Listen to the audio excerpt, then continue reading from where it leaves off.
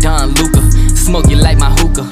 Pump fake right, then I step back in illusion. That's a boss move maneuver. Billionaire entrepreneur. Mark Cuban on the viewer. Put you rookies on a skewer. I stay shitting on you boys like I came up from the sewer. Used to have a lot of dollars, now I got a lot fewer. What you saying to me? I hope you save it for me. I'm about to kill the game, and I put it in my testimony. Hi, welcome to the Mainstream Mavs podcast. This is your host, Will. I'm joined here by my co-host, Jaron. What is up, guys? Today, we are going to be getting into how the Mavericks have started off Summer League here with a 1-1 start. Jaden Hardy leading the Mavericks in both games with 24 points respectively in each game. They started off their Summer League by losing 91-80 to the Oklahoma City Thunder on July 8th, so on Saturday. And then yesterday, they won to the Philadelphia 76ers Summer League team, 111-103 after they were down by 15 points in the fourth quarter. Things were looking very grim for the Mavericks, but they were able to pull a pretty team-spirited comeback and pull away with a pretty decisive victory.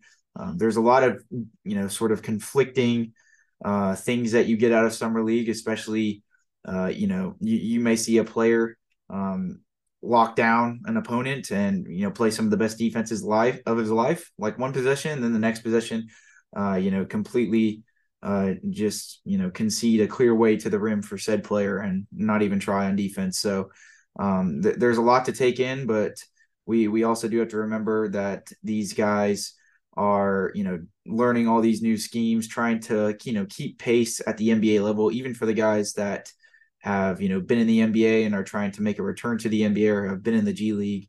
It is another sort of field of competition, with a lot more NBA talent than they're used to. So there's a lot of variables at play. So you never want to get too overreactive to anything that happens in Summer League, Jaron. But based on the Mavericks' first two games, how are you feeling? I'm feeling pretty good. Omax, Derek Lively, AJ Lawson, all these guys that we expected to get big minutes outside of the first game for the Rooks. We have seen big minutes, and not just big minutes, but we've seen good play. And we've seen the holes, I guess, that they need to work on.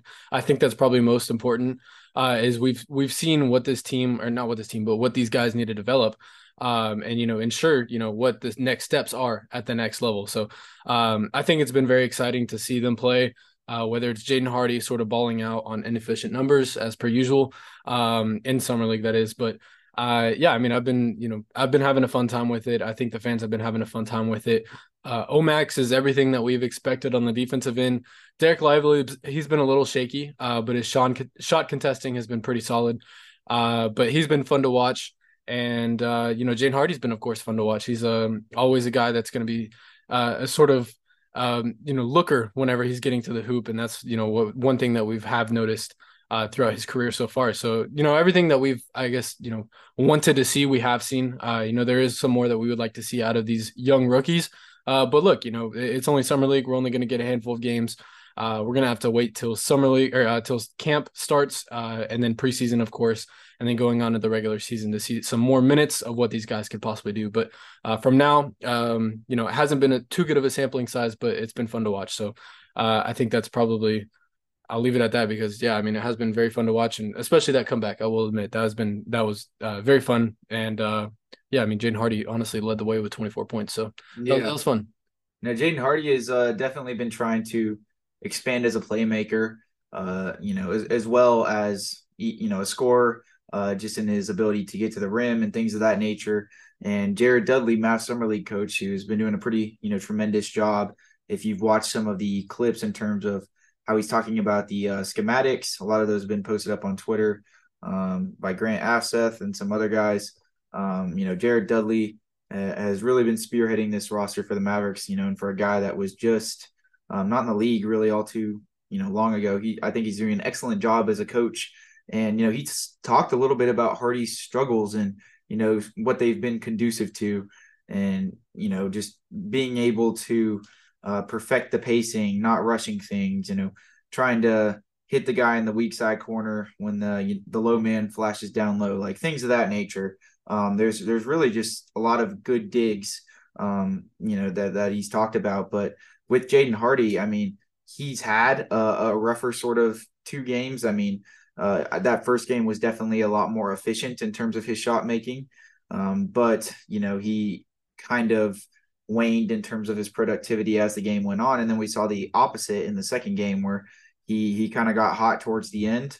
But, throughout that first half, I mean, he looked just really dead, was not able to get by anybody, didn't have good legs on his jump shot, was making a lot of sort of lackadaisical turnovers. And apparently Sham God had a halftime speech that really invigorated some fire into him. And luckily, the Mavericks were able to come back and win. So I think given the competitor that Jaden is and how advanced he is, still playing in Summer League, I think he's going to go off on really efficient shooting at least one of these games, get a 30-plus bomb for sure, given that, he already had one last year with his first game against the Bulls in last year's Summer League. But seeing how these next, at least guaranteed 3 games are going to pan out is going to be really intriguing, really exciting. And I think that we'll, learn a lot more about some of the prospects on the Mavericks, especially as, Derek Lively and, Omax play a little bit more minutes, as Jared Dudley hinted at on Twitter, because they obviously had to sit out the first, sort of part of the Summer League training camp due to some trades not being made official yet. And it kind of hindered how much they were able to play so far. So that's going to be, fun to watch as we continue to get even more and more of Dallas's new featured rookies, up front. And also, I mean, just, seeing some of these developmental guys like Jordan Walker, Mike Miles, some of the guys that, are in training camp invites or potential 2-way deals, seeing how they pan out is going to be very intriguing as well. But what I do really like what the Mavericks have done this Summer League more so than anything is, not limiting Jaden Hardy in terms of his minutes or, even making him sit out of Summer League outright, kind of like what they did with Josh Green a couple years ago, even though that was kind of at the crossing of regimes with COVID and everything, and Summer League was all screwed up. I really like them, kind of doing what Houston's doing with some of their second-year guys who are really good, still playing them heavy minutes. I don't think the Mavericks are going to do anything like the Spurs did with, Wembanyama, or what the Thunder did with Jalen Williams from Santa Clara, where they're going to sit these guys after, just one game or something like that. And specifically in Hardy's case, I like that they're at least getting him some good developmental run here because, he looked good last year, especially towards the tail end of the season. But I don't know if he's on par with some of those other guys that are just completely ready to, hit the ground running in terms of their development. And, obviously while they do have stuff to work on or maybe evolving a bit faster, I still think it's a good thing despite his, insane scoring ability to be able to, clean up a lot of the playmaking issues, a lot of the turnover issues in Summer League. So it's going to be fun going forward. But otherwise, in today's podcast, we'll spin the rumor mill a little bit, catch up on some free agent stuff. We're reserving, kind of another week or two, at least till Summer League's over, to, fully dissect all the moves Mavericks have made, but, and get into exact, the fit of everything with every single player, Grant Williams and all that stuff. But, we still will be talking about them ad nauseum on this podcast, referencing all the moves the Mavericks have made and what they could be doing. And of course, as, the offseason drags along, despite some trades maybe not coming into fruition as fast as we'd like it to, we're still going to be talking about whatever sort of rumors are, circulating at the time. So guys, stay tuned for that. But before we get into the rest of this podcast, here's an ad from our sponsor, Spotify for Podcasters. All right, Jaron. So let's go ahead and spin the rumor mill first before we actually get into the Summer League affairs that the Mavericks have had the last few days.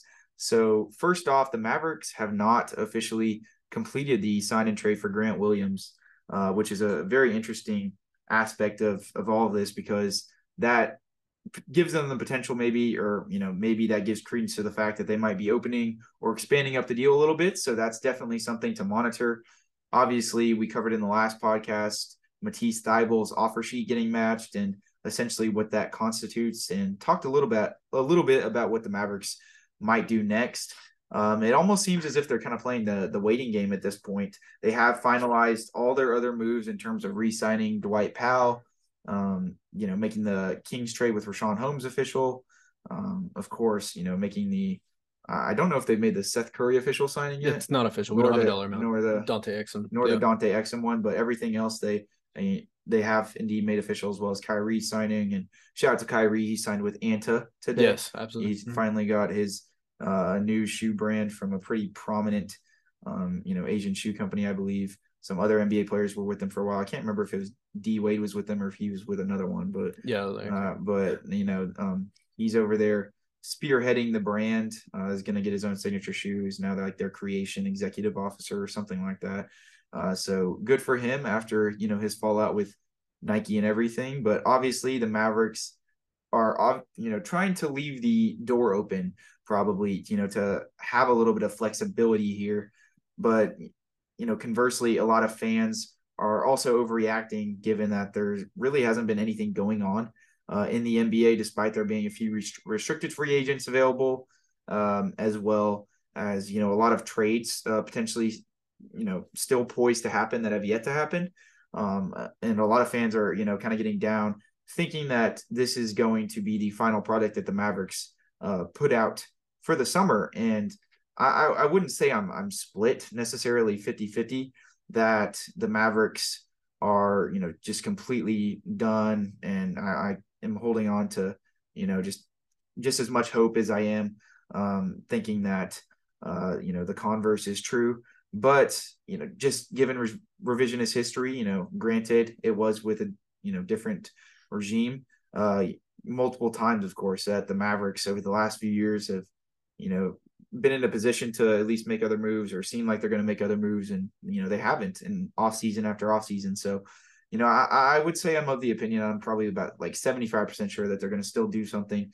All sort of signs point towards them waiting for some of these bigger trades to fall out to see, if any guys get bought out, if they have any other better options with their mid-level exception or the rest of it, if they choose to save the biannual exception for next year and pencil in Seth Curry with about 1/4 of the mid-level exception. They have some different options there, and then just find another wing, and then maybe bring in that sort of highly touted stopgap center that we keep on talking about, or Clint Capella. I guess he's been the only sort of feasible guy in trade rumors besides DeAndre Ayton and the whole proposed Tim Hardaway Jr. and Rashawn Holmes package for DeAndre Ayton that Mark Stein says wasn't really all as close in terms of it coming into fruition as we think. But Tim McMahon says that the Mavericks sort of bucked out on that deal. There's just a lot of conflicting reports of interest. But one staple right now, I think, even, with some of those national guys like Mark Stein and Tim McMahon, is that, I think the Mavericks are still in a position to make moves. And I think they honestly kind of expect at least the Mavericks to do something. Now, I don't think any of them have said as much that it's a surefire sort of process here in terms of the Mavericks being able to acquire another big or another wing. I don't think that everybody is operating the assumption that that's a done deal, but I think at least a lot of the sentiment of all, sort of revolving around right now is that they would at least be pretty smart to, cash in on this sort of window with, only 2 more years left of Kyrie Irving. Obviously, you can make the argument that, yes, like they need a developmental curve and it's probably, smarter for the Mavericks to wait for the trade deadline. But there is also a continuity aspect of this, and good teams aren't just made in one year. Even if the Mavericks were to throw all the theoretical pieces together to build a contender this year, there's no guarantee that team would have enough, synergy and that they would be synchronized enough with each other to come and win a championship year one. Simply because they haven't played with each other long enough. And the Mavericks have, had a lot of continuity over the last few years, except for this offseason, but they haven't had a lot of good continuity in the post-Dirk era. When you're looking at a lot of these teams, none of them have been, 50 plus wins for multiple seasons, maybe barring last year's or the year before last now with the 2022 playoffs and then the 2021 playoffs the year before where the Mavericks were, finally starting to build something, but they weren't able to finalize the, last chess pieces on the board with that roster and add on to Jalen Brunson, and they weren't able to capitalize upon their continuity there. And so, they're essentially flipping the script now And I do think that to give themselves the best odds possible to win a championship in at least the guaranteed Kyrie window, because, hopefully he, comes back after 2 years, whether that's, in a lesser role throughout the latter half of his career or what, I don't really know. But, for his sake and, how good of a player he is, we obviously hope he comes back after just those 2 guaranteed years, but he only does have those 2 guaranteed years. So they, do need to capitalize. And I think that they know that. I think that they know, like Mark Stein reported, that they are probably still poised to go get another center release, that they haven't addressed their offseason issues to a premium as much as they would have hoped. But that's not to say that they won't do it, or, that this sort of moratorium period where we're kind of waiting out to see what's going to happen wasn't a planned thing. The Matisse Thybulle thing from their perspective almost seemed like a sort of a pipe dream if they could get both of those guys. So, I mean, I'm definitely, haven't lost hope or anything like that, but I do understand, the worrisome nature of a lot of fans right now, but I, do want to at least, encourage everybody to enjoy Summer League, enjoy what's happening with the Mavericks right now, and be excited for the moves that have happened, because, this team did at least improve pretty marginally, even if they don't do anything. Obviously we'll apply our criticisms when the off season is done if they don't do anything, but that, shouldn't hinder, excitement at the end of the day. But at the end of the day, I'm not going to tell anybody how to fan. I just want to, encourage everybody to at least appreciate what we do have, but we can for sure still apply, criticism as needed. So, that's essentially my take on it. But there haven't really been too many rumors outside of, a lot of sort of fringe trade buzz that's been going on that hasn't really been all too credibly sourced. There's been some stuff with Bojan Bogdanovic, Clint Capella that's kind of came out from different guys, more so like beat writers or guys that are specifically covering other teams, like, Hawks, locked in guys, like guys that are locked in with the Pistons have been saying stuff like that. But there hasn't really been anybody on a national level saying anything all too credible, other than Mark Stein saying that the Mavericks probably will still make some other moves this offseason. So, stay tuned for that, Jaron. But is there anything else from a rumors perspective that you would like to touch up on? Yeah, I mean, I think that you pretty much touched up. I mean, I know Dalton Trigg released a pretty good sort of 5-team deal that would kind of surface that Grant Williams trade back into a topic because, again, it hasn't been finalized. There still could be potential works there that the Mavericks are possibly doing. I'm not, really too sure what's happening behind closed doors, but there could possibly be something happening. And that's kind of what Dalton Trigg sort of brought up in his latest article, as I mentioned, talking about that 5-team trade. But outside of that, I don't think that there's been anything too credible. I mean, there was a whole PJ Washington thing for about, 2 hours a few days ago, and that quickly dissolved. It was like a 2-3 day cycle, but it was like only 2 hours in terms of people actually believing. Yeah. And then, it very quickly dissolved. But I mean, that's still a situation to monitor, given that it does seem like he's poised to take the qualifying offer with Charlotte, seeing that he obviously has not been impressed with whatever offer sheets they've gave him or whatever offers they've tried to throw at him. But, it also is somewhat of an unlikely scenario, just given how talented of a player he is and how, Charlotte would want to keep that guy, somebody of that caliber, regardless if they have a logjam at that position, just due to the ability to, flip him for another asset. But, as of right now, they seem like they're setting themselves up to lose him in restricted free agency, unrestricted free agency next year. So that's an interesting sort of aspect there. But there's a lot of stuff that I, don't necessarily know what's going to happen. I think the Mavericks have been operating with a little bit more of a closed mouth policy as an organization. Ever since Nico Harrison stepped into office, there's been a lot more smoke screens, a lot more sort of doing exactly what, doing exactly what not has been reported versus doing what's reported. In the Donnie Nelson era, it was more like, the reports, you would just hear nothing until it happened. But Nico does, has featured a lot of posturing, a lot of smoke screens, and, to see some of these like guys that are typically more plugged into the Mavericks on a national level, not specifically Mark Stein, because, he's really plugged in, but like Tim McMahon be wrong on a few of these things has been kind of funny. But enough with our rant about the rumor mill and stuff like that. We're going to be doing stuff like that almost every podcast for the rest of the summer, at least giving you guys a little up to date news roundabout until the Mavericks don't make any trades going into training camp, and we're all just depressed on a absolute macro scale, and we want to cry our eyes into pillows with the White Pals starting at center again, forget another season. And don't get me wrong, I'm not hating on Dwight Powell. I'm just saying, from an organizational perspective, I do think that the Mavericks would be, committing some atrocities if that were to occur. But that's not me hating on Dwight Powell, the player. For everybody in the Dwight Powell fan club, because I know it's very prominent on Twitter right now. I love the guy earnestly. I love what he brings to the city. I love his energy and his work ethic.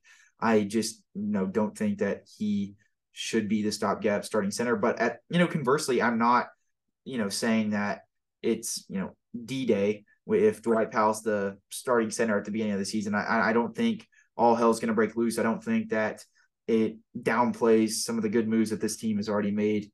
I'm just saying that I would obviously be preferential to them still doing stuff, and I will be critical if he is a starting center, but I'm not going to just say that they've fielded the worst starting center in NBA history. You guys have to have some sort of middle ground with the whole Dwight Powell situation, but I don't want to, appeal to everybody any longer. I've done my Dwight Powell spill that I do every pod to try to appease both sides of the totem pole in terms of the absolute just Dwight Powell should never exist club, as well as the beloved fan base. So I'm one of the few people existing in that middle ground in an abyss of nothing. But otherwise, Jaron, these last two summer league games have been exciting. Also, definitely, I think an aspect of realism has sort of been introduced with them, given all the hype with the rookies and stuff like that, seeing how these guys are actually faring on the court, seeing their flaws, not just seeing a draft scouting video. Me and you were obviously pretty limited in our ability to watch both of these guys in terms of, watching whole on games of them last year or anything like that, given that we only really ramped up our coverage of them leading up to the draft, but we've obviously talked about how highly touted these guys are, how much they could potentially even make a day one impact for the Mavericks. And, I don't think that my excitement has necessarily been hampered, but it has been nice, honestly, to recognize some of the flaws in these guys' games, because you get to see them on more of a larger scale, and it's easier to identify, and it gives me a little bit more of a known sort of aspect here of what the Mavericks are going to be looking at heading into training camp with. So let's just start with the rookies first off. What have you been impressed by with Derek Lively as well as Omax so far this summer league, and what have you not been impressed by within those first two games against OKC and Philadelphia? Yeah, absolutely. One thing that does stick out to me about both those guys, for a matter of fact, is defense. This was, of course, something that, has been highly talked about. You would be living under a rock if you didn't know their primary strengths. But yeah, with Omax in particular, his ability to, be out in the perimeter, defend guys one-on-one, even be so switchable to the fact that he's gotten multiple steals off of blitzing sort of, high screen pick and rolls, or, getting some cross court steals, whatever it is. He's been a very switchable defender, and that's something that, I kind of knew after watching, or I guess doing my limited homework on him pre-draft, or not pre-draft, but post-draft. But look, I mean, it's something that's really fun to see, like I said. But yeah, I liked what I saw on the defensive side of things. He brought a lot more versatility than I thought he could. A lot more leadership. Also, I think his ability to be vocal. That was one thing that kind of stuck out to me in the Oklahoma City game more so. Was just his ability to be vocal, be kind of one of the main guys on the court, be heard. I know in a filled stadium, or filled arena rather, we're probably not going to hear those things, but in the summer league we can at least hear him or hear the guys sort of communicate and everything, and it's good to hear his voice be some of the loudest ones.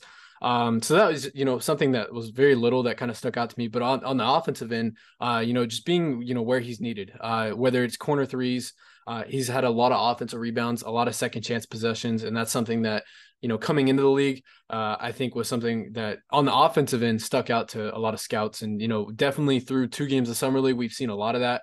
But look, we're going to have to see a lot more from a self-creating standpoint. I don't think he has very many turnovers, but to that point, he hasn't gotten the ball a whole lot to create.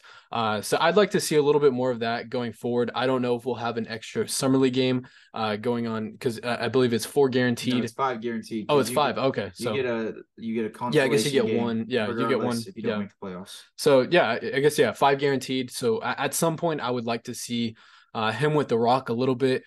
See him sort of break down guys. See him get to the paint a little bit. We haven't seen enough of that, but from our point now, with pretty much, I think 4 or 5 days now of, training with the guys and 2 games, of course, I've liked what I've seen, and look, these teams aren't complete. These guys were pretty much put together, within a 24-hour notice almost. And, they've only had about 4 days to play with each other before the sort of summer league started. So look, we're not looking for perfect basketball out of these players, but from that perspective, I would like to see more on the offensive end out of Omax. But from what we have seen from the effort standpoint, from the defensive side of the ball, and of course on offense, for what little we have seen, I've really liked what I've seen. Well, I know you want to talk about Derek Lively, so go ahead. Yeah, but I was going to touch up on Omax a little bit. I think that the biggest drawing point for me is definitely the effort, and I just didn't really know how uber energetic of a guy he was. I mean, if an opposing team's, inbounding the ball after a Mavericks made basket, like he got a steal right off of that for an easy dunk in the Philadelphia game. Stuff like that, just making all the little intangible sort of hustle plays, high IQ plays, and doing so effectively and not taking any plays off and doing it time in and time out again. That's been the thing that's impressed me most, because the pace of the NBA game can definitely be a suffering point for a lot of young players. And, you see them get undisciplined and stuff like that. This guy has been probably easily the best, I think, from a holistic perspective. I think the best defensive player on the Mavericks Summer League team. He's in that first game was able to switch on to Chet a few times, guard him out on the perimeter, force him into a tough mid-range jump shot one time, uses his length to the best of his ability against centers. He's at a size disadvantage, and that has hurt him a few times. And there were a few times where there were some, quicker, shiftier guards around like 6 foot, 6'1". You see a lot more smaller guards in summer leagues that necessarily haven't been able to make it up to the higher ranks.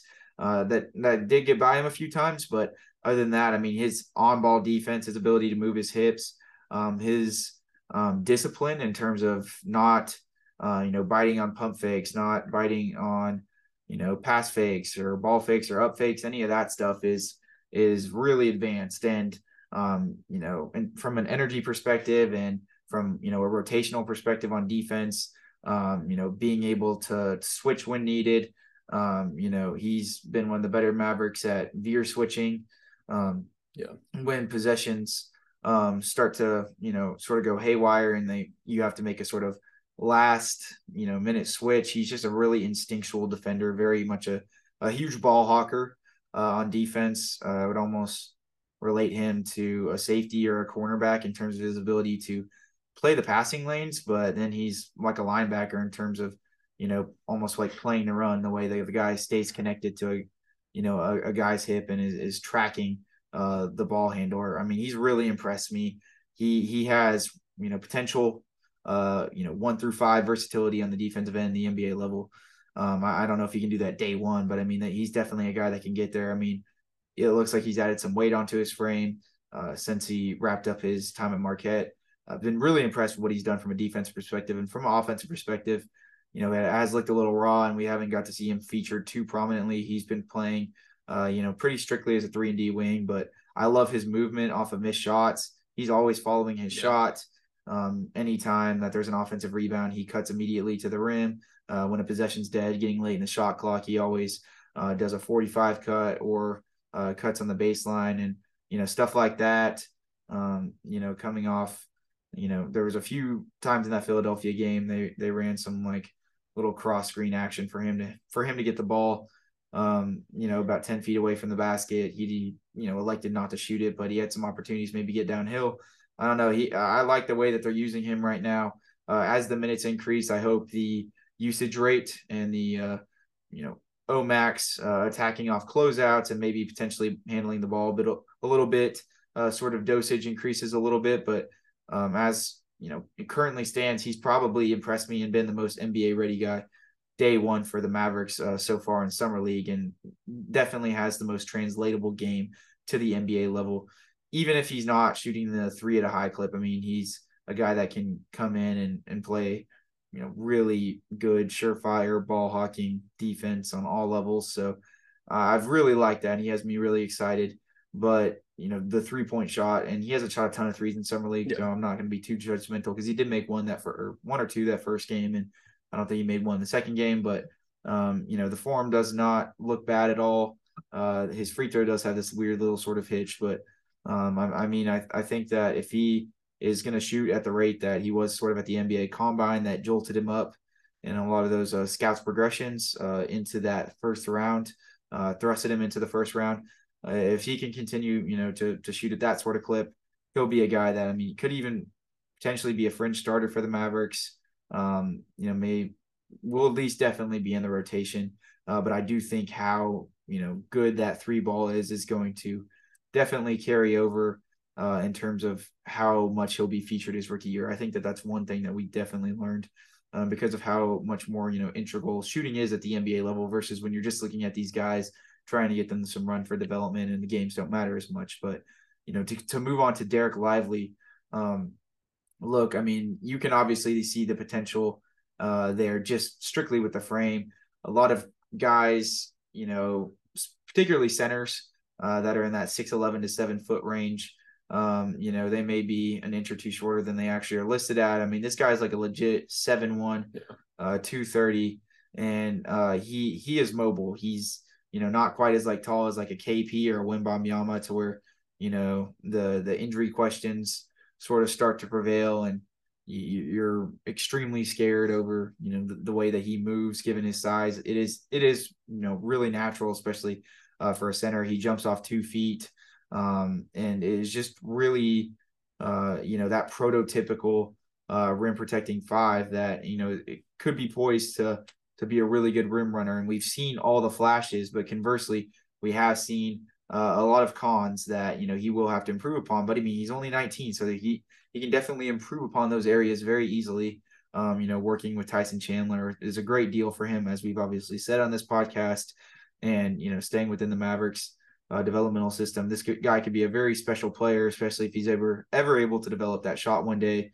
He airballed his 1-3. He's took the summer league so far, but I do have hope that he'll make at least one, before the summer league's over. Hopefully. Yeah. Yeah, hopefully. It's not a definite idea. After that last one, I don't know. Yeah. Well, I know that he shoots it at a good, or not a good clip, but a good clip, at least in, individual workouts from what we've heard. But I think he was 14% at Duke. So there's not a lot of credence to that argument, but I would hope that we get to see one. So yes. And it's also been interesting to see a guy that was shooting a lot of threes in summer league, but wasn't making them last year, even though he was sort of marketed as this 3-and-D center, and Marcus Bingham not really played all. The Mavericks are either playing extremely small in these games or they're rolling with Lively at the 5.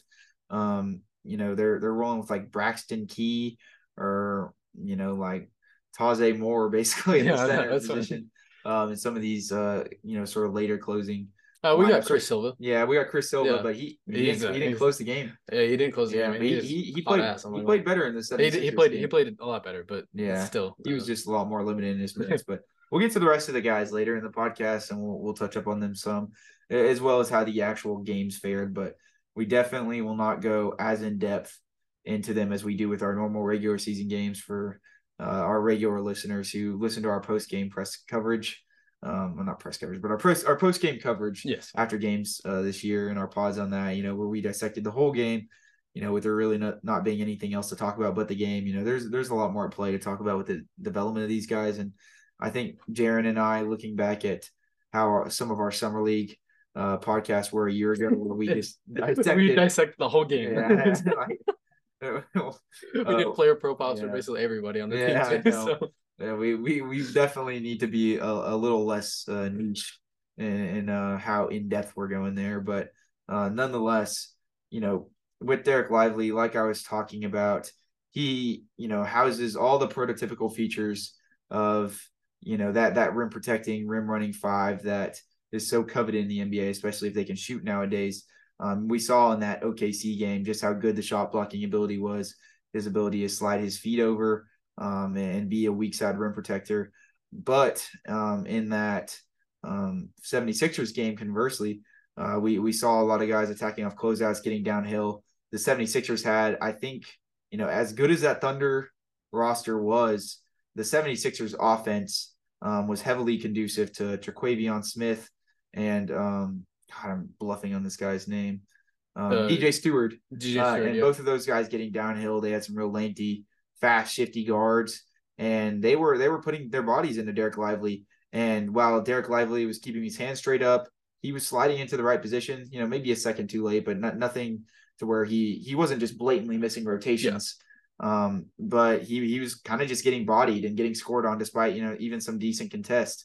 Even that one time in transition where the 76ers big man was able to get like a left-hand layup over from Gonzaga. Yes, that was like 45 times. Yeah, yeah. Petrusic, that's what his name was. Stuff like that. And you see where some of the NBA intangibles might not be there yet. With him maybe needing to put on a little bit muscle. He's got some decent size to him, but as fast as some of those guys come downhill onto centers, with that much force, and you basically having to stay straight up as a rim protector, that's not an easy task to do. And we saw him get bodied a couple times despite keeping his hands high. Stuff like that, that's going to just take time to develop on. Being more explosive, using your strength in tandem with your verticality, and not strictly relying on your verticality to be able to make plays at times. But even in that 76ers game, you see how light he is on his feet, how promising that this guy is to be able to switch on to ones and twos at times.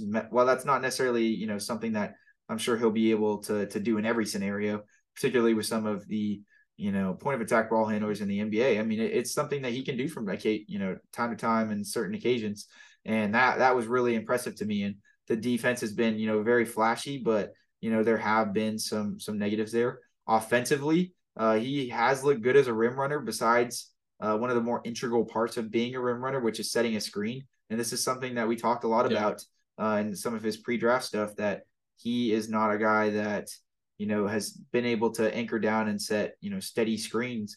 He certainly probably has the ability to do it, especially when he adds a little bit of strength.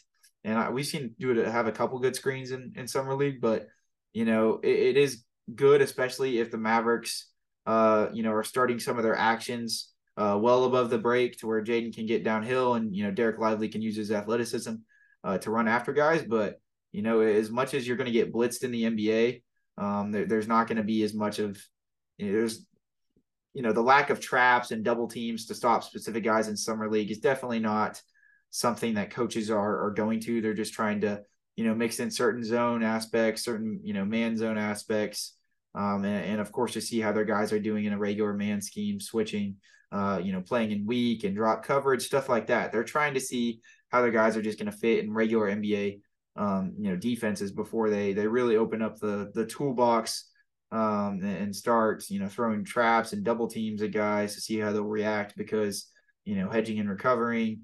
Because I mean, at the end of the day, a lot of these guys aren't even going to be on the Mavericks roster, aren't going to need to know this scheme, and they don't have a whole lot of time to be able to develop that stuff. So it's pretty rudimentary, basic sort of stuff that they're running here.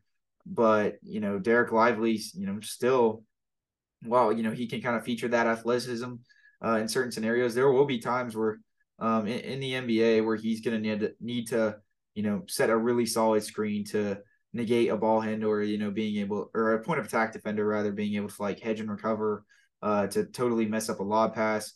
He's going to need to do that to set a little bit more spacing. Obviously, times that there will be times where he needs to slip and not set as hard of a screen. I think he's done a really good job diagnosing when to do that, because I mean he kind of just does it every time. pretty So much. yeah, I mean, when he does need to slip and say the ball handler is getting pressured a little bit harder, and he has more of a clear path to the rim without necessarily needing to set a hard anchored down screen. I mean, yeah, he's doing good at that, but especially with the pacing that Luka operates, not necessarily always just being a guy that's going to go straight downhill, snaking the pick and roll a lot, relying on that screen to get defenders on his hip oftentimes. That's going to be a huge part of his offensive game and something he needs to develop. And I've really loved what I've seen from a rebounding perspective. He boxes out really well, goes up, grabs the ball with two hands. That's not even something I really have a question about. I've been really impressed with that.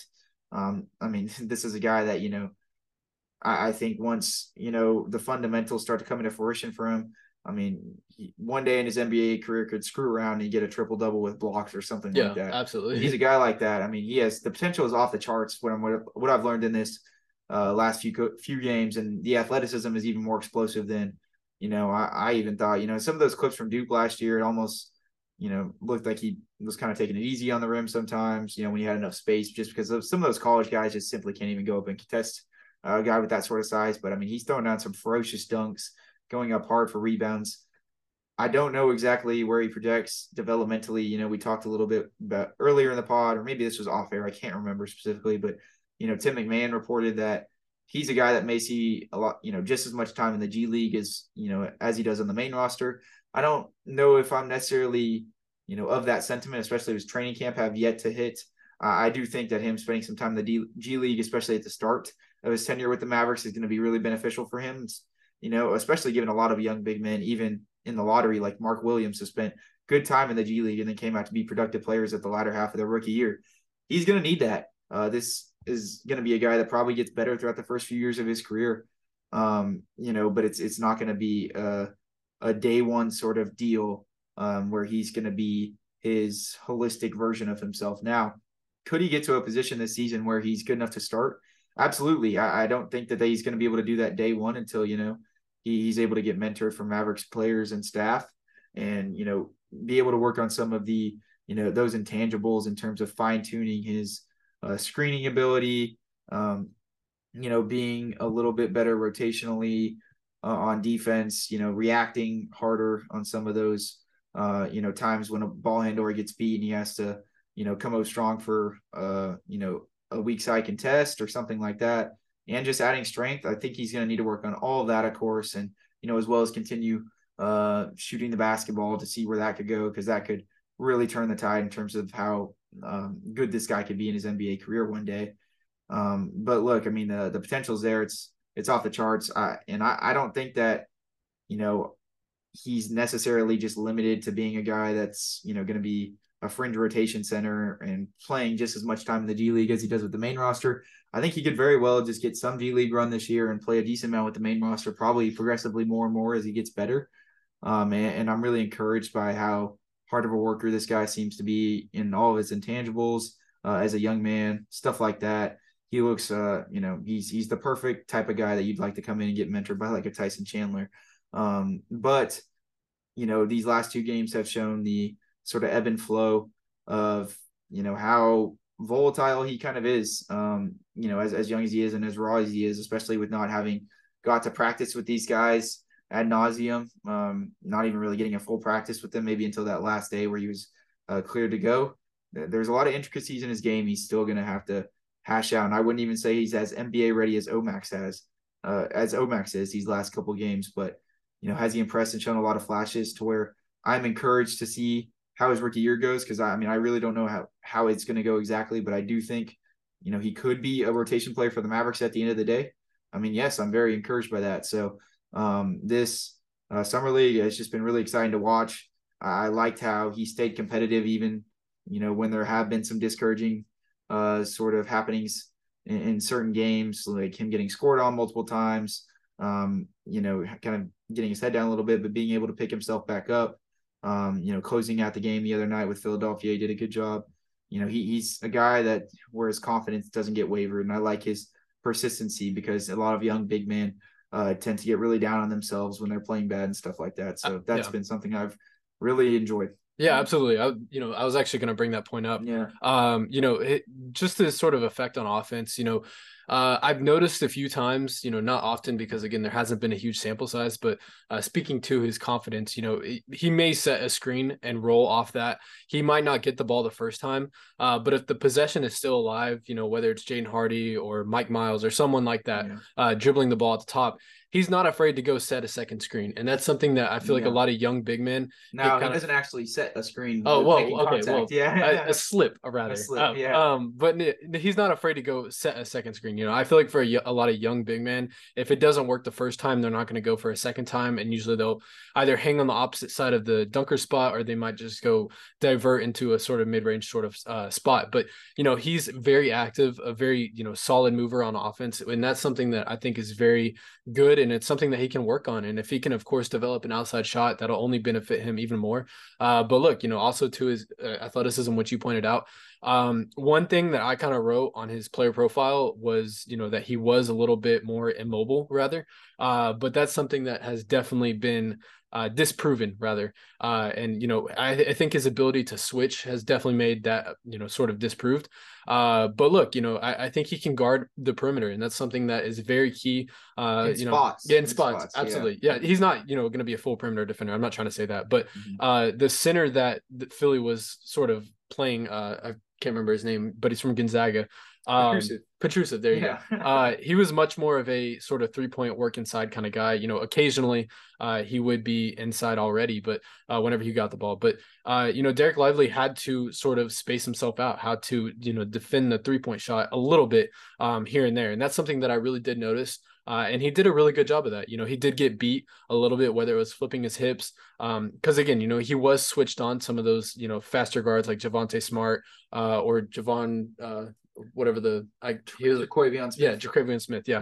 Yeah. Whether it was some of those guys, he had the ability to flip his hips. But look, those are things as a young center, you're only going to learn, you're only going to get better at. So those were sort of a few things that stuck out to me to touch up on. But yeah, I'm really impressed with what I've seen from Derek Lively. I would say, despite like I talked about earlier, like getting to further analyze these guys. Yes, you get to see their flaws, but actually seeing tangible Mavericks summer league basketball from these guys and seeing like the things that they do good at makes me excited. I'm not really unless the negatives are completely just downright awful, to the point where we should be a little bit concerned. I'm not concerned about Derek Lively getting 5 fouls in a summer league in the first half or whatever it was. Just half of them were like ticky tacky anyways, like stuff like that. Like you kind of let it slide, but those are going to be facets of his game, particularly defensively, being in position just a little bit earlier, staying a little bit more vertical and adding strength so he doesn't get pushed around and get, caught up in those ticky-tacky calls that he's going to need to improve upon. But I mean, even furthermore, like a couple things before we wrap up talking about him that kind of impressed me that it failed to mention his offensive rebounding. I mean, I know I said his rebounding, but particularly, he goes after balls. I mean, he's a real hustle guy. Like he's not a guy. I thought there may be some sort of effort questions after seeing some of his tape at Duke. Like kind of Jaron said, not immobile, but he did kind of take just the easier route. Wasn't throwing dunks down with a ton of authority. There weren't like a whole lot of clips of him like diving for loose balls, but I mean he's really putting it all out there for the Mavericks. And another really interesting aspect of him is his ability to play make out of the short roll. And he's had a few of those really good swing passes to the corners when they, the low man rotates over and they bring help to where, two guys are on him coming downhill. He reads that really well for a center and gets rid of it. Now, hopefully at one point of his career, maybe he can just kind of sidetrack that and still go over a guy, use his size to his advantage a little bit more. And he's obviously very raw offensively outside of, his jump shot that works 15% of the time at game speed and his his ability to be a lob threat and a guy that's a putback finisher. But look, I mean he made a little post hook the other day. He did. The more he's able to develop offensively, and I think Tyson will work on that with him, given that Tyson was probably even though he didn't have the most expansive offensive game, he was just really good with inside 3 feet. And I think given the modern day NBA, he's going to want to sort of vet no, I was gonna say Victor. I don't know why. He's gonna want to vet Derek to get up to speed. With the modern NBA big, he's gonna want to hone in on his shooting as well as the rest of the Mavs developmental staff. So I mean, everybody should be very encouraged from what they've seen the last 2 games from both of these guys. Really Omax too. I mean, his ability to step day one as a rotation player. Seeing that is actually something that's going to come to fruition. Versus something that we were more so just sort of throwing out into the air as a possibility is something that has been really exciting. So, those were the 2 guys we wanted to hit the nail on the head, obviously the most, but we will get into everybody else, of course.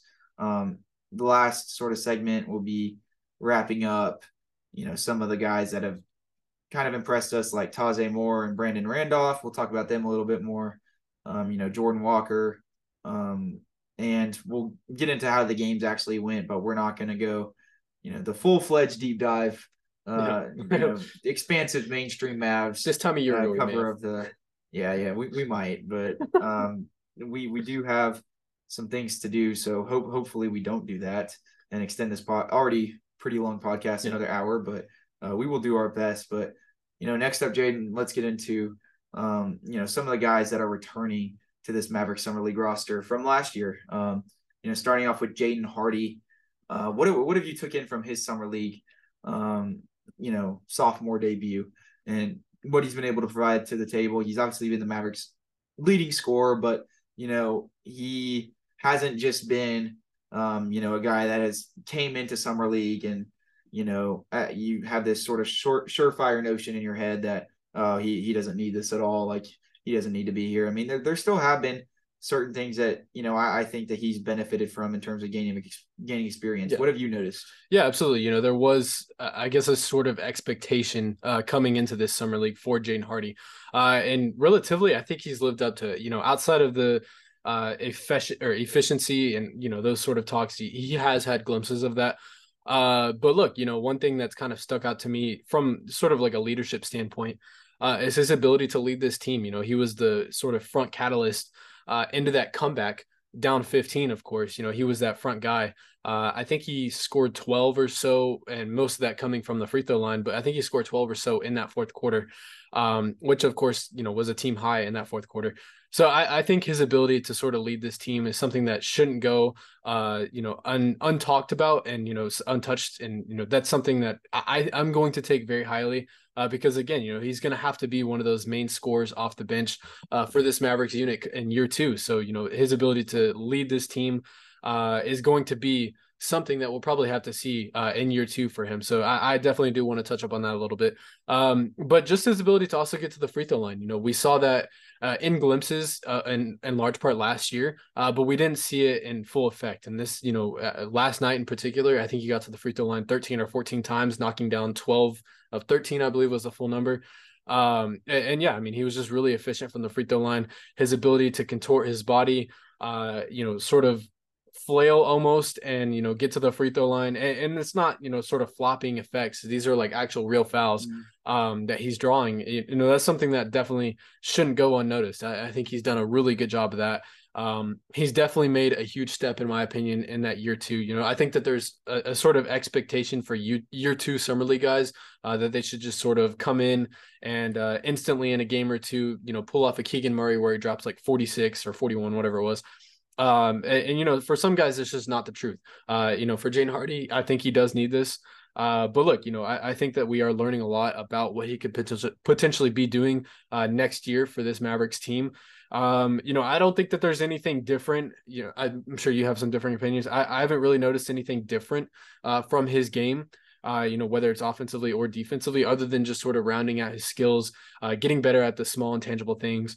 And like I said, one thing I guess that has kind of stuck out is getting to the free throw line, as I pointed out before. He's doing that at a higher clip. And in that first game, I think he shot 3 of 4 or 3 or 5 from the 3-point line, something like that.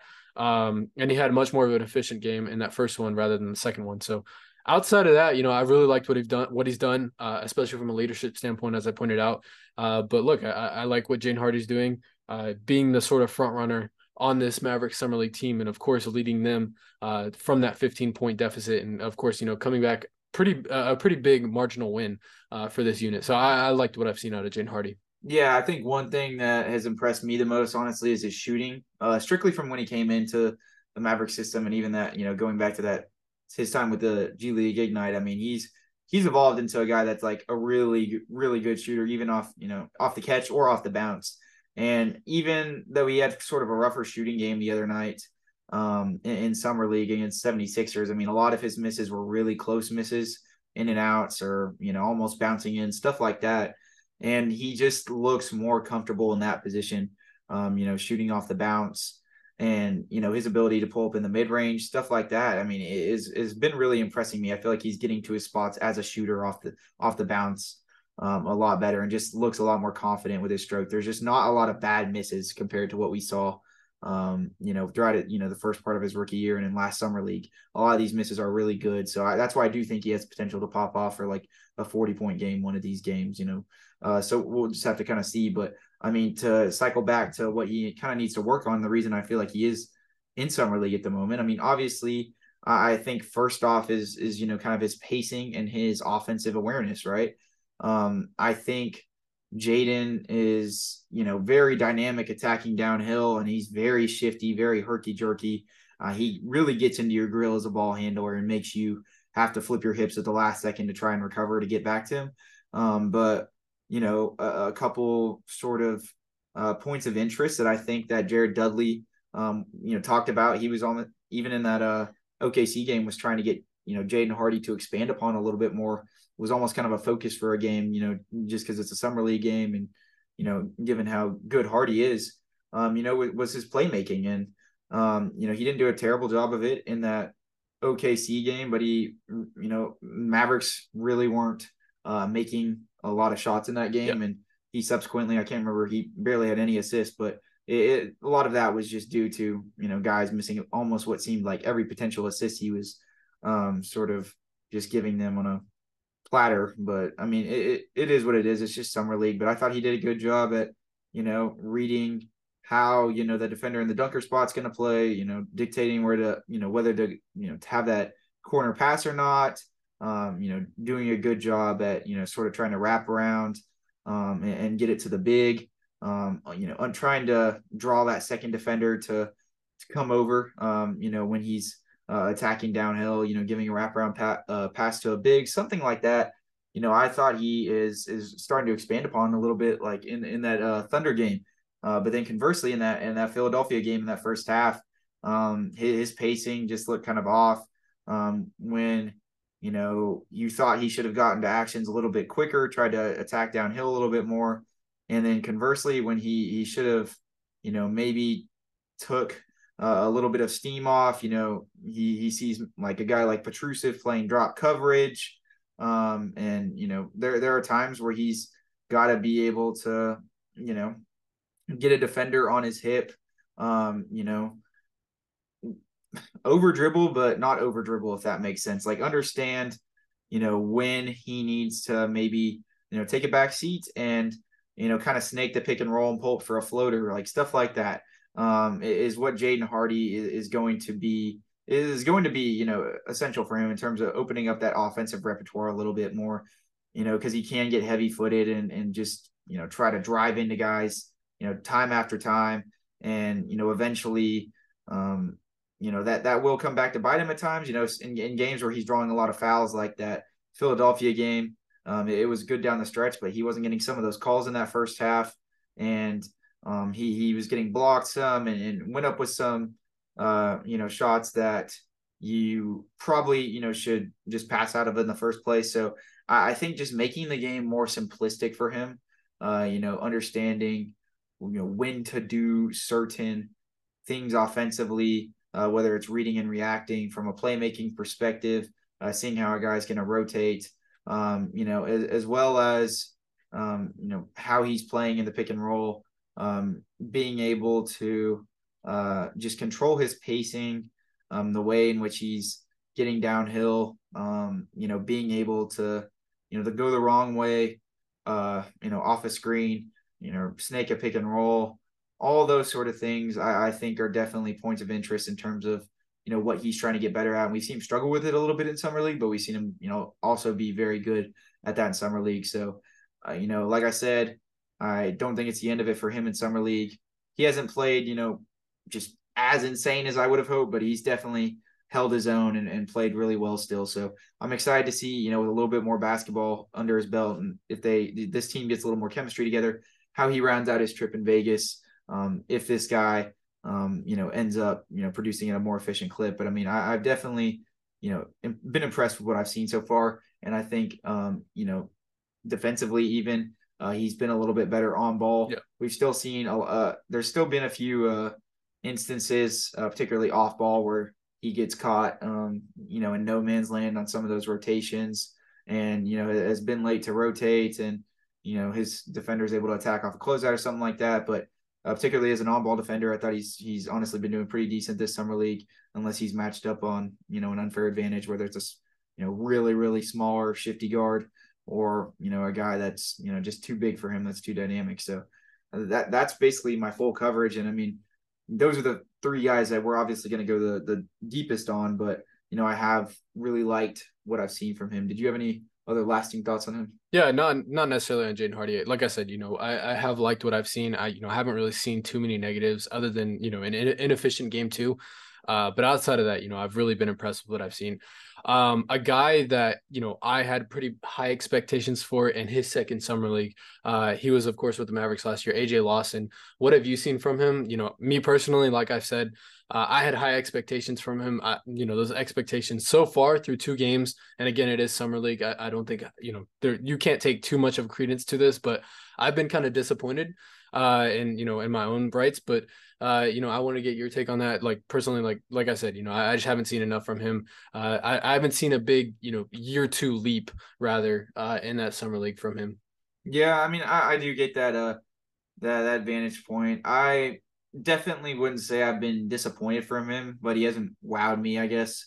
I still like. I honestly think the defense this summer league from him has been better. Yeah. You can tell he's at a little bit of size. He's defending, 3s and 4s at a little bit higher of a clip. He's looked really good rotationally. I mean, he's a guy who has like infinite stamina. He'll just sit around and chase a guy around the perimeter all day if he has to. He's got a few steals off that. He's been really good as an on-ball defender. So, I mean, from a defensive perspective, I honestly think he's improved a little bit. I've liked what he's done in terms of adding some size in the offseason. Offensively, yeah, he does have he's real explosive, and he's really fast, surprisingly, for a guy that size, especially after adding some noticeable muscle. But he does have a tendency to just get kind of one-dimensional with his offensive game. He's a good cutter, and he's a guy that attempts to definitely not be one-dimensional.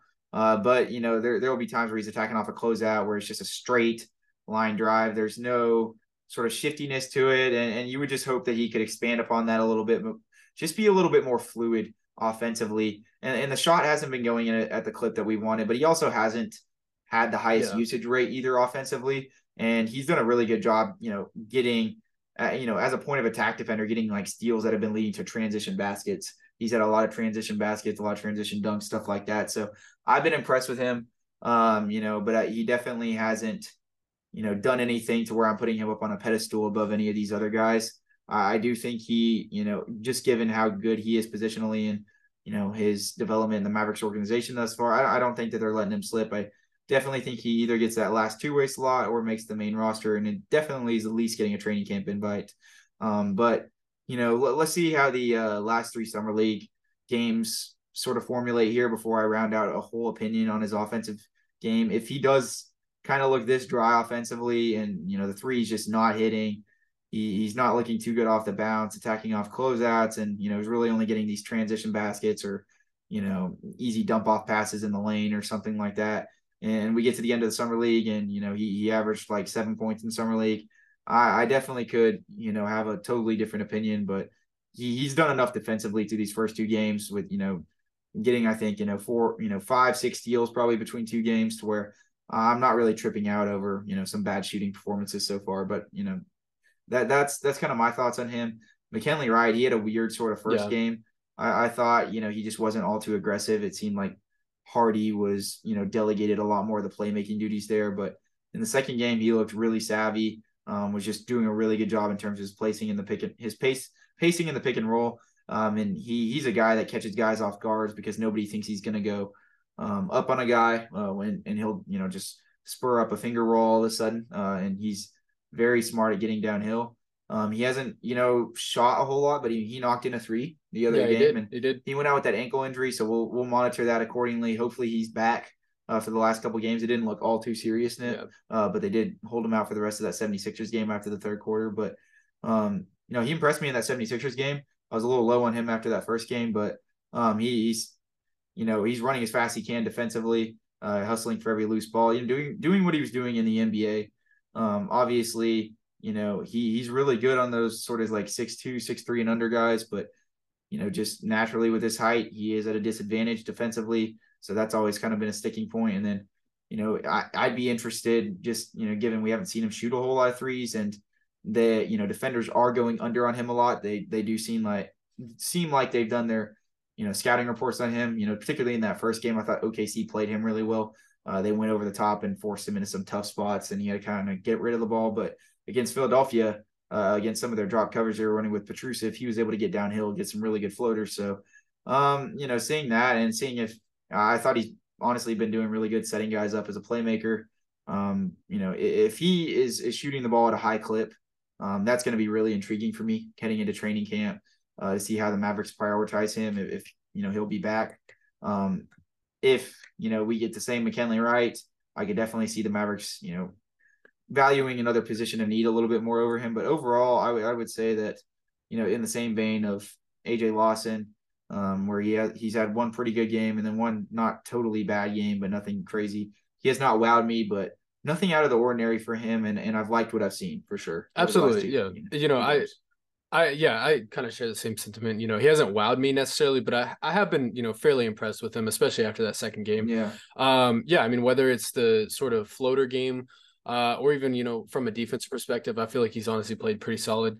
But look, I think one thing, matchup dependent, he definitely could be more effective. Like in that, Philly game, he was playing much more smaller guards, much more skinnier guys.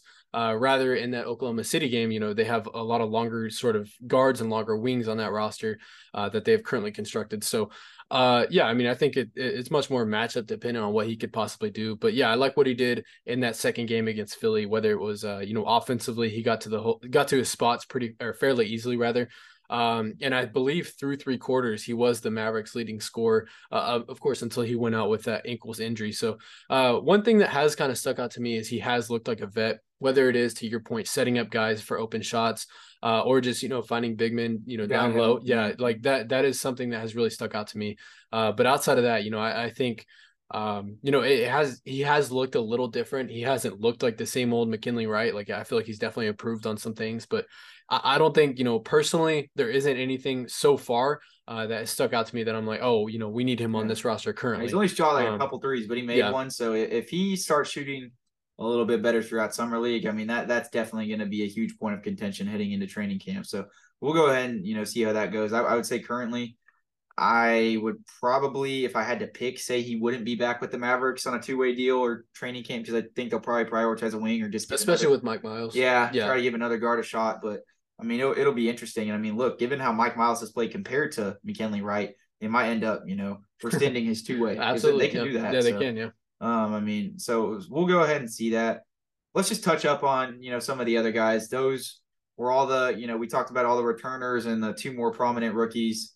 We'll start with Mike Miles without going, too fully in depth. What have you been impressed by and not impressed by from the TCU guard, right down the street in Fort Worth in his, summer league debut for the Mavericks? Absolutely. I would say I'm more so impressed than not impressed. I know that, a lot of fans probably would differ on that opinion. But he has made some very tough buckets, especially in that second game. He made some very clutch buckets. So look, I think that's something that's really stuck out to me. He's kind of came into the league with a title of being sort of a hard-nosed traditional point guard.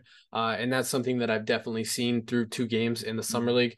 So I don't think that there's anything that's sort of different from that. I would like to see a little bit more of an outside shot. But look, I think his decisiveness is something that kind of kills his game almost. He doesn't really pass the ball a whole lot. He's kind of Yeah, going out there with something to prove, and it's yeah, kind of killing his motive. yeah. So I haven't seen, That's a good point. I haven't seen really anything, impressive from a playmaking standpoint. And yeah, I mean, outside of that, I Yeah. don't really have anything Yeah, else. there were a couple times where he got himself into some like real sticky Yeah, situations, turned it over because of that. And I mean, he's been like kind of getting to his spots. You definitely see that he is more of a scorer absolutely. at Yeah, the point guard spot than a playmaker. But I do think that some more reps as a lead ball handler, we could see that change. Um, he hasn't looked really too terrible on defense, but he definitely, I would say, has trouble keeping up with just lengthier guys. There were especially in that Philadelphia game. I thought he held his own for sure in that Thunder game, but that in Philadelphia game, he was getting scored on quite a bit.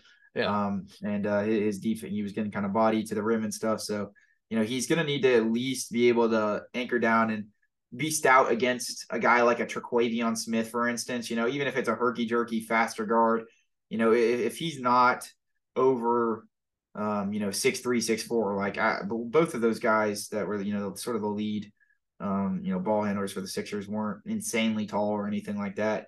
He's just going to need to be able to slide his feet a little bit better. He's just getting beat often. He's got some good size to him for a guard, but he does have to. He's going to need to be able to flip his hips a little bit better, stuff like that, and particularly just absorb contact a little bit better when he does get beat to the basket, not cause it to be an and one. And yeah, just I would like to see a game where his shot making really comes into fruition and he's hitting on all cylinders. I do think, like you said, Jaron, that he does try to play strictly in he's such a system player, if that makes sense. Like he's going to do yeah, exactly what the play was designed. There's not a lot of elements of diversity, I guess, really, when we're looking at his offense, from an angle of like being able to, change up what's happening. If a play goes haywire or something like that, being able to, you know, do anything that's out of the ordinary. But I would like to see, how poised he is, getting to his spots in the mid range, through the pick and roll, as well as when a guy goes under him on a screen. See if he can open up the shooting a little bit. Haven't been all like crazy impressed with him. Definitely more negative than positive for me, at least. But it hasn't been a big enough sample size for me to judge a huge opinion. And I did like what I saw from him attacking downhill in that Philadelphia game. Like you said, had some good layups in that fourth quarter. One that stuck out to me was that one where he went baseline off yeah. a closeout and finished with his left hand, even though it was probably easier to finish with the right. So like stuff like that, that was an impressive finish. So it'll be really intriguing to monitor him going forward to see if he actually ends up coming to training camp with the Mavericks, even though he is on a two-way deal. Jordan Walker did not play at all in the first game. He's 5'11" point guard out of UAB, Conference USA MVP. Guy has a lot of talent. His size is definitely going to be the biggest competing factor for his career in the NBA, but he is a little bit different than McKinley Wright. He's definitely just as quick, and sneaky from a steal perspective. But McKinley Wright is he may be 5'11", but he's like a solid like 205 pounds of good muscle, and he still maintains his speed, has good length to him. Jordan Walker is like more of a Will or Jaron sort of 5'11". A little build, yeah. Yeah, he's more of a true 5'11" type of guy like us. You're just your average Joe. He's just very skinny, very shifty. And he, I was really impressed with the shot making. I mean, this dude's fast. He can get in the lane fast, cause havoc. I think he's going to be really good getting to the rim. He knows he plays at his size. Like he's not going to try to do anything too crazy, but conversely, I mean, he can hit some tough ass shots for how big he is. And I'm really impressed with how poised he is. I think the biggest thing for him over McKinley Wright, because I do think he's definitely a better day one shooter than McKinley Wright, is going to be like defensively. Will he just be at too much of a suffering point defensively because of how small he is, and guys being able to just body him. Even McKinley Wright, yes, while guys can shoot over the top of him, he's not getting bodied by everybody. He holds his own size wise. I don't know Jordan Walker. is going to be able to do that. And, when the offense is not clicking for him, especially at the NBA where, he was a pretty dynamic sort of playmaker in college, but, he was against Conference USA competition. And I mean, he was the best guy in his team. So he's scoring almost, he's he's had the highest usage rate is, the primary scorer, things of that nature, in an NBA role where it's much more complimentary, where he may be sitting on a bench for a large period of time and then asked to come into the game as like a third string point guard or something. When all he has to do is score and maybe say, his confidence is off and the offense isn't clicking for him, he just has that sort of net negative effect to him. Yeah. And it's going to be just conducive to how consistent he can be in his NBA career. Because I mean, when it's fun, it's really fun, but I could see it getting, even though he hasn't played much, if the shot making's not there, I could see it being a really rough scene to where this guy's, gets played off the court instantly. Yeah, absolutely. So, I mean, relatively, I have liked what I've seen from him. Yeah. And a short Very sort of sample size. minutes. Yeah, maybe even less. Yeah. But yeah, I have liked what I've seen from him. He, to your point, he has made some very, very, very tough shots. And correct me if I'm wrong. I know his nickname is Jelly, and one of the announcers made a reference that he was a part of the Jelly fam or something like that. I think he used to be back part of the Jelly fam. Was he the second guy in the Jelly fam? I saw somebody on Twitter saying, why isn't he getting more? But yeah, I know Javon Quinterly. He's like Alabama. the lead dude. Yeah, he should be. I was surprised he didn't come out to the NBA draft this year. I think he's going into his senior or junior year. Yeah, but, he could have came out and been like, so we'll see where he projects, but that's too off topic for a already very long podcast. So let's veer away from that. Anyways, other guys that have stuck out, like I said, like Marcus Bingham, some other guys, Chandler Vaudrin, the one white dude, the one guy repping it on the team. Some guys have not played for the Mavericks like we've expected them to.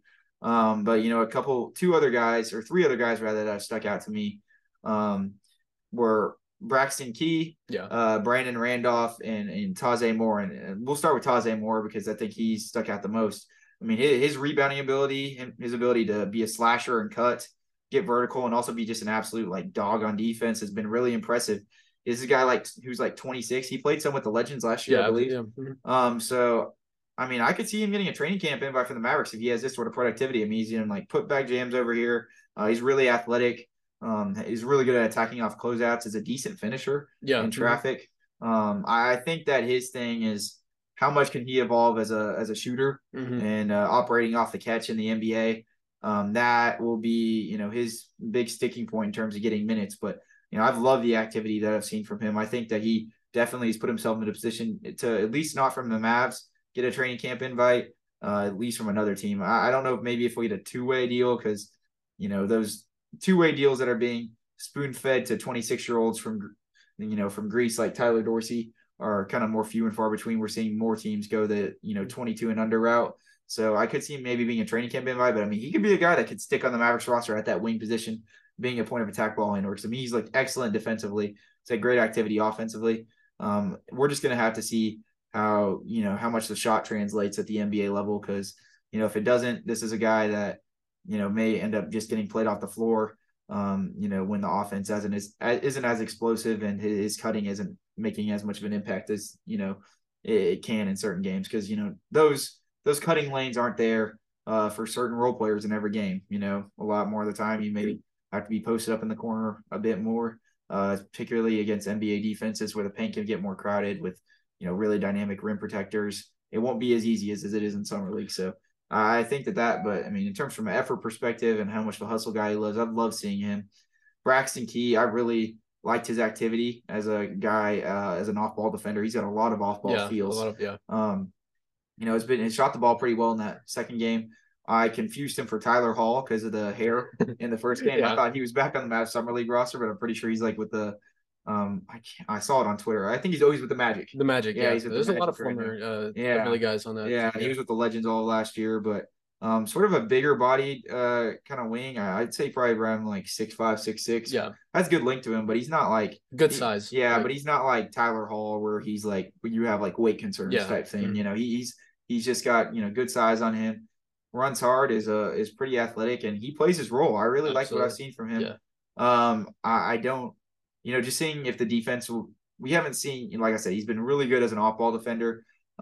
He's been solid as an on-ball defender too, but I would just have to see a bigger sample size, see how consistent those intangibles are at the NBA level before I apply more judgment. A guy like a Taze Moore, that activity was so explosive that it does bode credence to the fact that I think he can do that on a larger scale potentially, but it's more just a shot. Braxton Key, I think it's just, seeing maybe how the defense, other stuff like that will translate. And then, I took those first two guys. So if you want to talk about how you think, Brandon Randolph projects, I know he had a better first game than second game, but that's another guy that was a solid wing in the Mavericks rotation for this summer league. Yeah, absolutely. Brandon Randolph, I have no idea where he came from, but he's the guy that's kind of stuck out to me. I believe I think he's out of college somewhere. But he's kind of stuck out to me. He had a very strong performance in game one. Surely dropped off in game two, but nothing out of the not out of the ordinary, but nothing like too alarming of a drop off. But yeah, I mean, just a very sound guy. Offensively in game one, if I can remember right, he was just able to get to his spots, able to make his shots.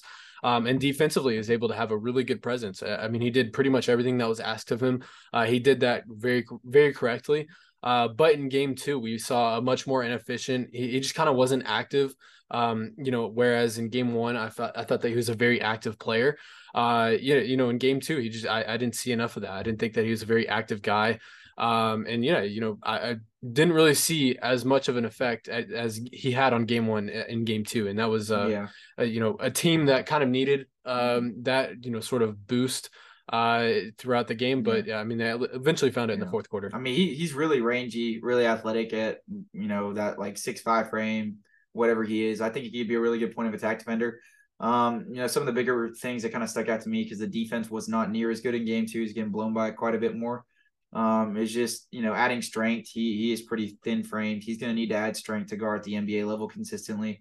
And, while he was pretty good at like slashing, cutting, doing all the little stuff, being a good off-ball defender, he's going to need to probably improve his outside shot in the NBA to really stick around consistently and diversify his offensive game a little bit up more. But I mean, you see some potential with that link there for sure. So we came back to earth on him a little bit more in that second game, but still definitely very intrigued from what I saw from him that first game. But I mean, barring that, that kind of wraps up, all the guys that, have been getting actually, actual minutes here in Summer League. What did we think from a game perspective? Just a brief overview of how that first OKC game went. We're not going into too much detail of, you don't have to go quarter by quarter and talk about exactly, when the Thunder were playing zone like we did in the post game pods. But I mean, what did you notice? What did you like, from both teams in that affair? So yeah, with that OKC game, you definitely saw a sort of a tale of two teams for sure. With that Thunder's team, having their young players with a little continuity together, more so than the Mavericks for sure. A lot of guys that have seen a lot more NBA floor. I think that they were definitely able, from the jump to affect the Mavericks from a defensive standpoint. When the Mavericks were trying to get into some of their actions, you could see that, things were trying to log jam at the point of attack. With Jaden Hardy, I thought that Thunder team is just very switchable. Chet is tantalizing as our weak side rim protector. He got some shots, with his length that you don't even, necessarily think he could. But conversely, I do think the Mavericks did a good job at getting downhill on him. And, when they were able to get into his body, they were actually able to finish over him a few times. So, really from that first quarter forward, the Thunder were just shooting the lights off the ball. And then, particularly – or the lights off the court. Like there's no lights on the ball.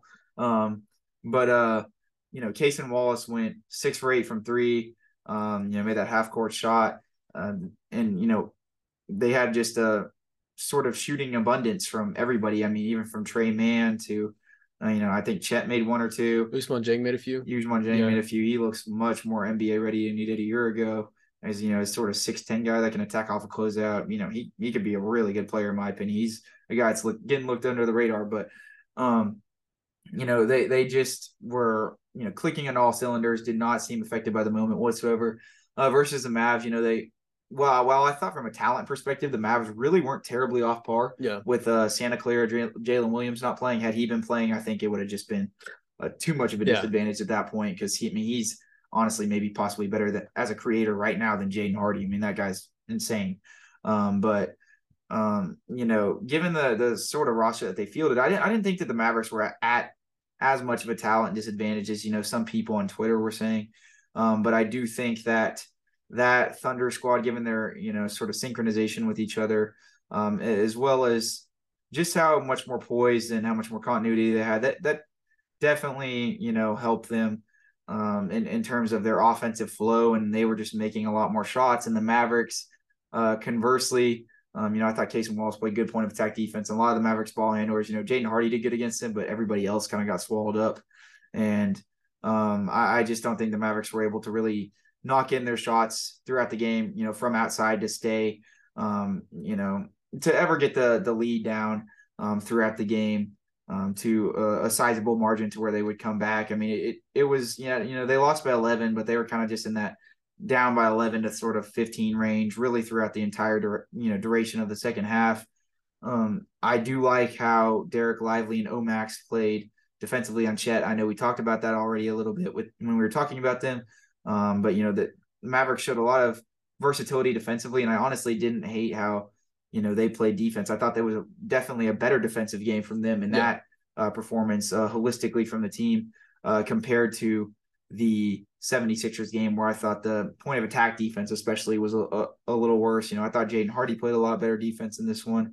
The Mavericks were just a lot more switchable in that Thunder game. Derek Lively was a lot more active.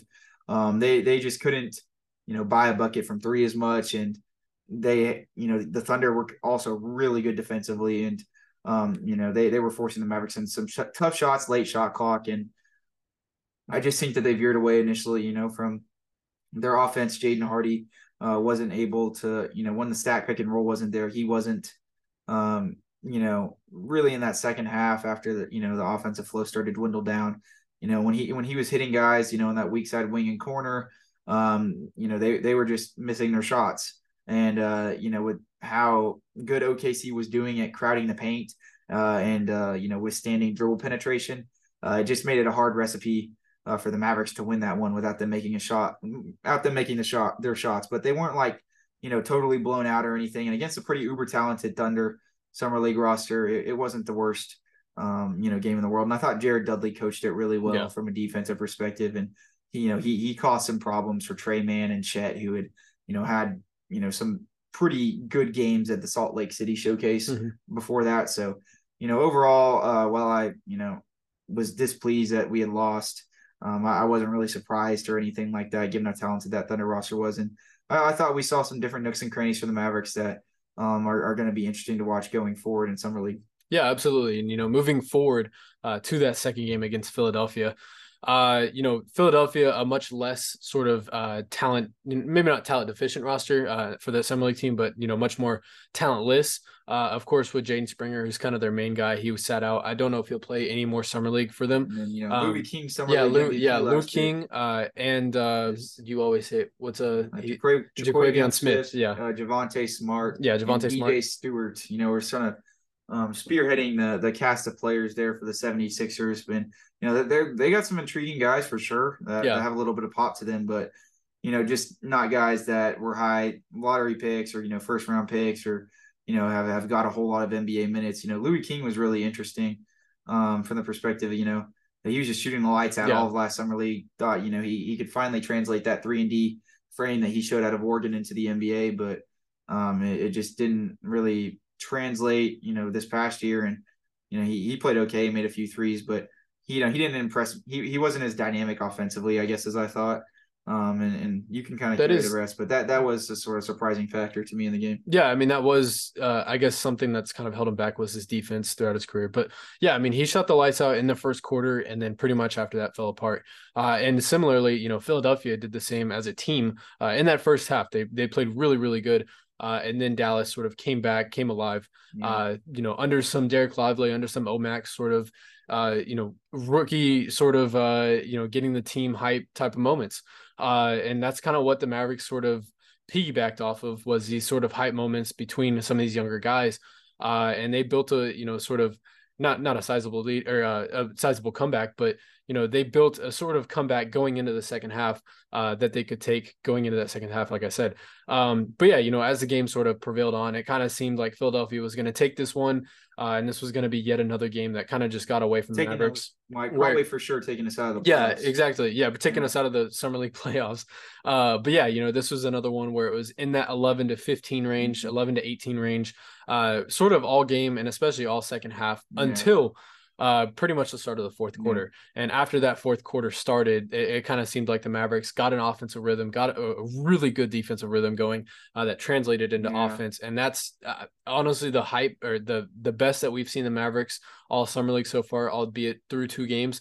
But surely in that fourth quarter was the best offensive production that we've seen out of the Mavs. Fourth quarter, even though it wasn't, holistically a better game than the Thunder, it was probably the best defensive quarter from the Mavericks in all Summer League. I mean, they were everywhere, causing, lots of havoc at the point of attack. I think Philly only scored like 13 points. Yeah, and I mean, there just weren't as many guys getting downhill. I mean, and they were closing out shooters hard.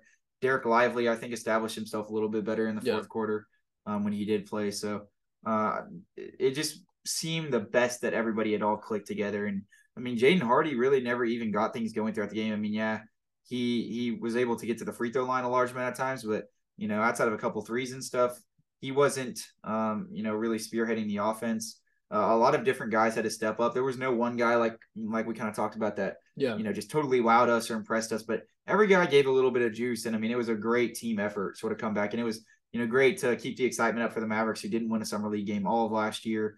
To see that we actually might field a decent roster this year. I don't know about the playoffs, but I mean, we're definitely, I think, at least penciling in another win, hopefully throughout these next few games. And I mean, it was at least exciting to see how spirited everybody was, and that the athleticism on the Mavericks Summer League roster is something that we haven't seen. So I mean, I going forward, I'd be intrigued to see if some of those end of the bench guys get a little bit of run, just see what we have from them as well. But overall so far, I've liked what I've seen.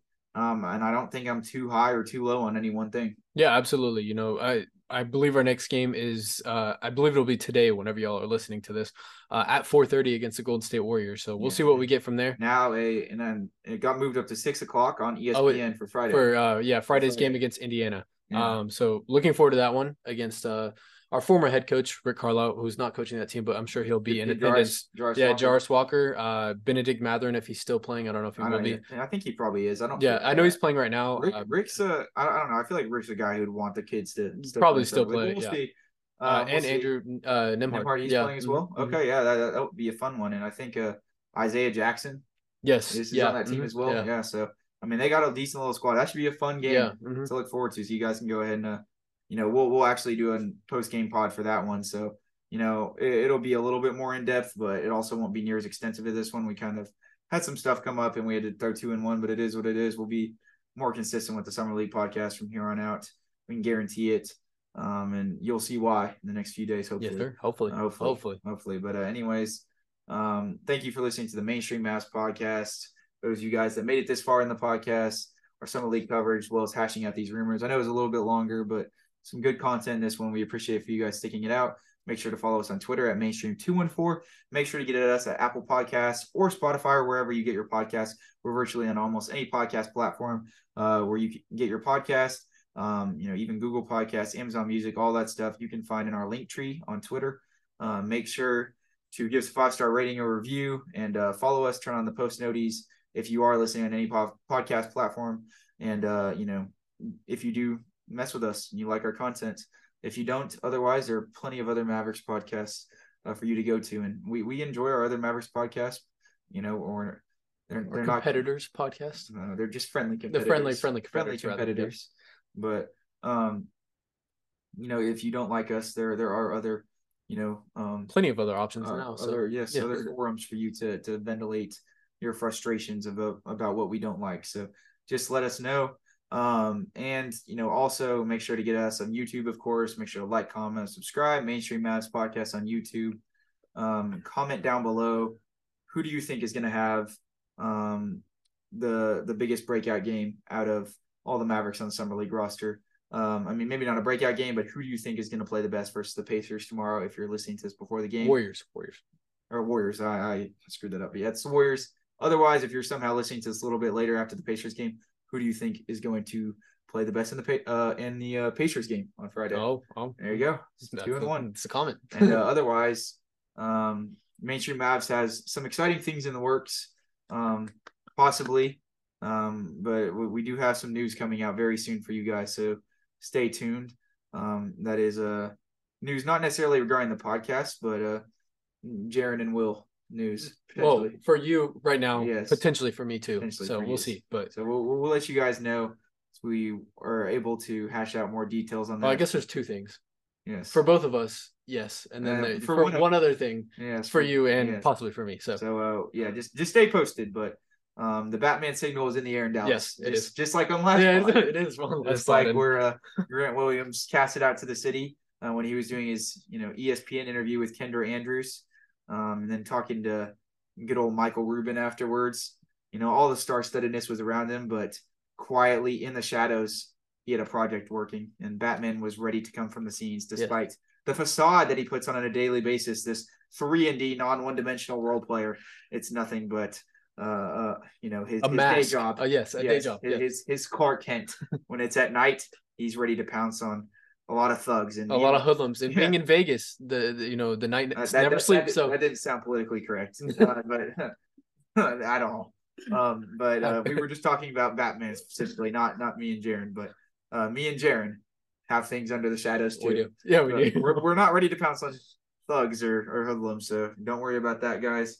If you we're open to everybody, and we don't care who you are if you're listening to the podcast. We love you all. Shout out to everybody. We will catch you guys in the next one.